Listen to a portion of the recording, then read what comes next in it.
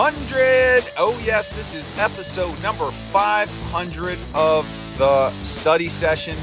It is Monday, February 6th, 2023, and I am super grateful, appreciative, and thankful that yins beautiful studians out there in Steelers Nation are joining me here for this momentous occasion. Never thought that we would make it to 500. Always wanted to, but here we are, and there is no point in turning back now. We're going to keep riding this thing. Again, I said 105 years old, still recording the sessions. Again, wouldn't have made it to episode 500 if it wasn't for the support of all of you, and I truly am grateful and appreciative for your support. Thanks for listening in today. Today really is just about celebrating the fact that we made it to 500. Obviously, we are going to talk Pittsburgh Steelers. I'm also going to have an announcement today for a new addition to the site. Very excited about it. But before I get into all of that, as always, thank you. As my son says, once a studying, always a studying. And you know I love and appreciate all of you for being here today. Don't forget about the podcast that I do with Jim Wexel over on his site, The Steel City Insider. Our podcast is called The Steel City Insider Podcast. Jim and I will be recording this week to prepare you for the Super Bowl that none of us care anything about as Steelers fans. Who cares about the Eagles or the Chiefs? But hey, at least it's not Baltimore or Cincinnati or Cleveland representing the AFC in the title game. But Jim and I will be talking a little bit of the Super Bowl, a lot of Steelers offseason, so be sure to check in on that. Jim is a GOAT, not an actual GOAT, but one of the GOATs of Pittsburgh Steelers coverage, having covered the team since 1995. You don't want to miss it. Check it out. It's linked in the show notes. And then also, please be reminded of the affiliate partnership that we have with Real Life Trading. If you've ever wanted to learn to trade the stock markets profitably, consistently, successfully, then Real Life Trading is your one-stop shop for stock market education. It has transformed my life. That is no exaggeration. And that is why I am sharing it with the world. So be sure to check that out. That's linked in the show notes as well. But studyings, before I get into my Steelers content here today, new feature coming to the site. Obviously, we are going to continue with the study sessions 5 days a week. And to be honest with you, I haven't done a Still Study podcast just because the sessions really are the feature of the site.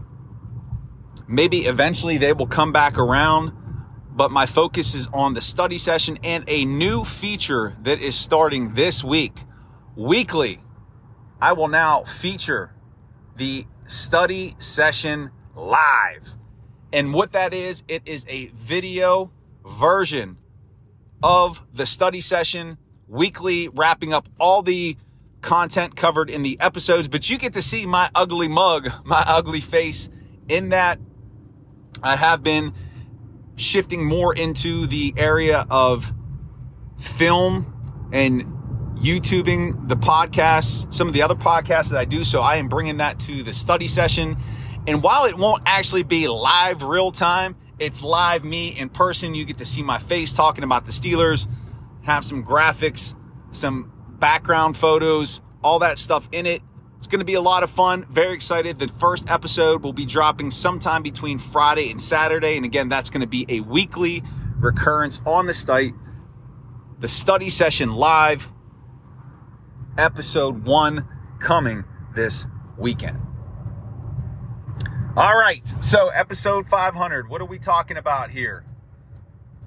On Sunday, I talked about why drafting an offensive lineman seems plausible because, as you know, by this point, I'm not advocating for a first-round selection of an offensive lineman for the Steelers. I think they need to go rounds 2 or 3. So that's how I see things unfolding. But a lot of people do envision the Steelers taking an offensive lineman with their first pick. What I want to spend some time talking about today in episode 500 is something else that I'm not necessarily in favor of, but has been brought up quite a bit, and that is drafting an edge rusher early for the purpose of depth, for the purpose of having someone ready to go as a pass rusher in the event that the Steelers are not able to lock up Alex Highsmith long term. So let's look into that. So some Steelers writers out there, I believe Alex Kozora is one of them from the Steelers Depot, guy I have a lot of respect for, is projecting an edge in either the second or third round. And again, the reason there is because there isn't a lot of depth at the outside backer position, and that is true. Actually, Alex has the Steelers pulling the trigger on an edge. This was in his Senior Bowl mock draft. Check it out if you haven't. I'll link that in the show notes. But he has them selecting Derek Hall, an edge out of Auburn, with their 49th overall pick. And so the arguments for selecting an edge rusher, sure, they make sense. Number one, it's TJ and it's Alex Highsmith. If one of them goes down to injury, the pass rush really does become, I don't want to say non-existent, but it's not as effective as it would be if both of them were out there on the field. And we saw that this year when TJ Watt went down. It wasn't the same, even though Alex Highsmith did play at a high level. And you have to start developing a bit of concern about TJ Watt because he does seem to be oft injured. And as he gets up there in age, again, he's not over the hill by any stretch, but it is a concern. You look at the family history of injuries. You look at his brother. His brother had a lot of injuries there that really started him towards the end of his career and his retirement. Is that same type of fate in front of TJ? Now, he still has a few years of quality play ahead of him.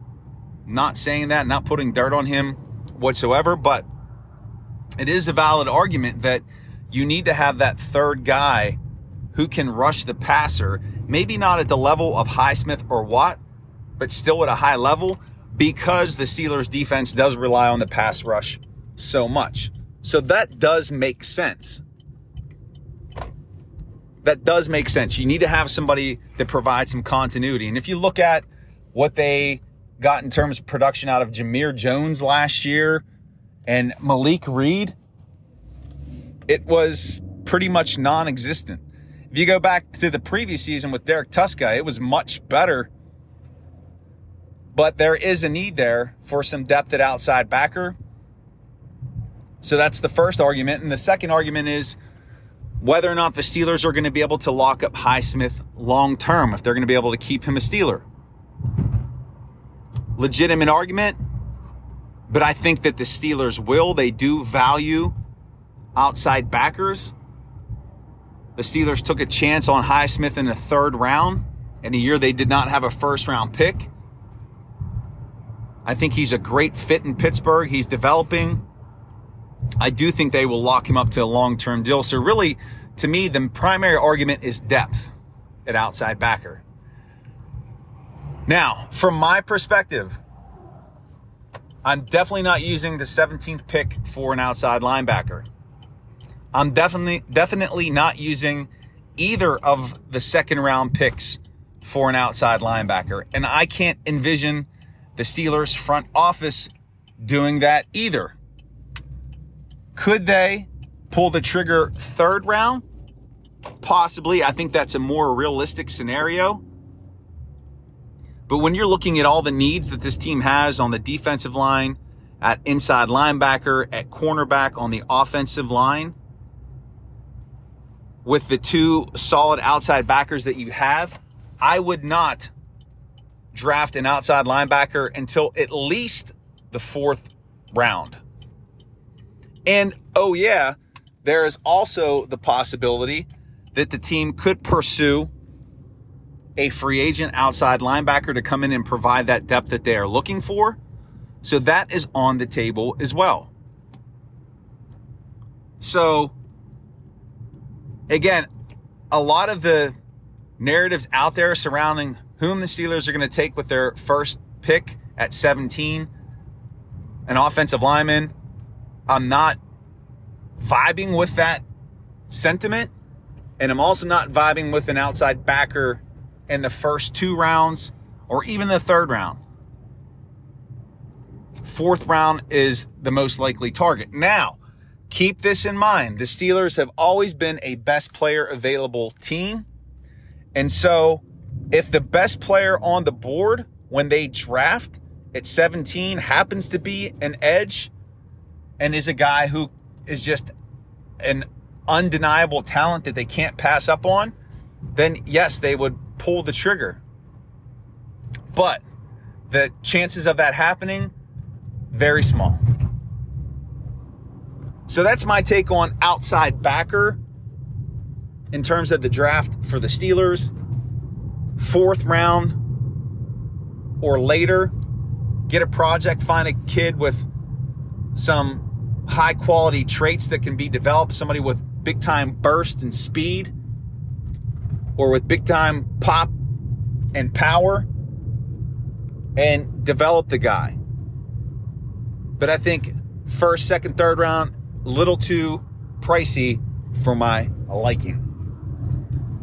And studying, that's going to do it for episode number 500 of the study session. 500 sessions. God, you guys sick of me yet? Anyway, I love all of you out there in Steelers Nation. My gratitude to you. Thanks for being along on this ride with me. Onward to 1,000. Of course, we got to hit 600 first. But continue to join me all week here. We're going to be getting deep into draft talk. Don't forget that the new study session live will be dropping either Friday, Saturday, Sunday. So be on the lookout for that. I'll have updates for you as we get closer toward the end of the week. Don't forget about the podcast that I do with Jim Wexel over on his site.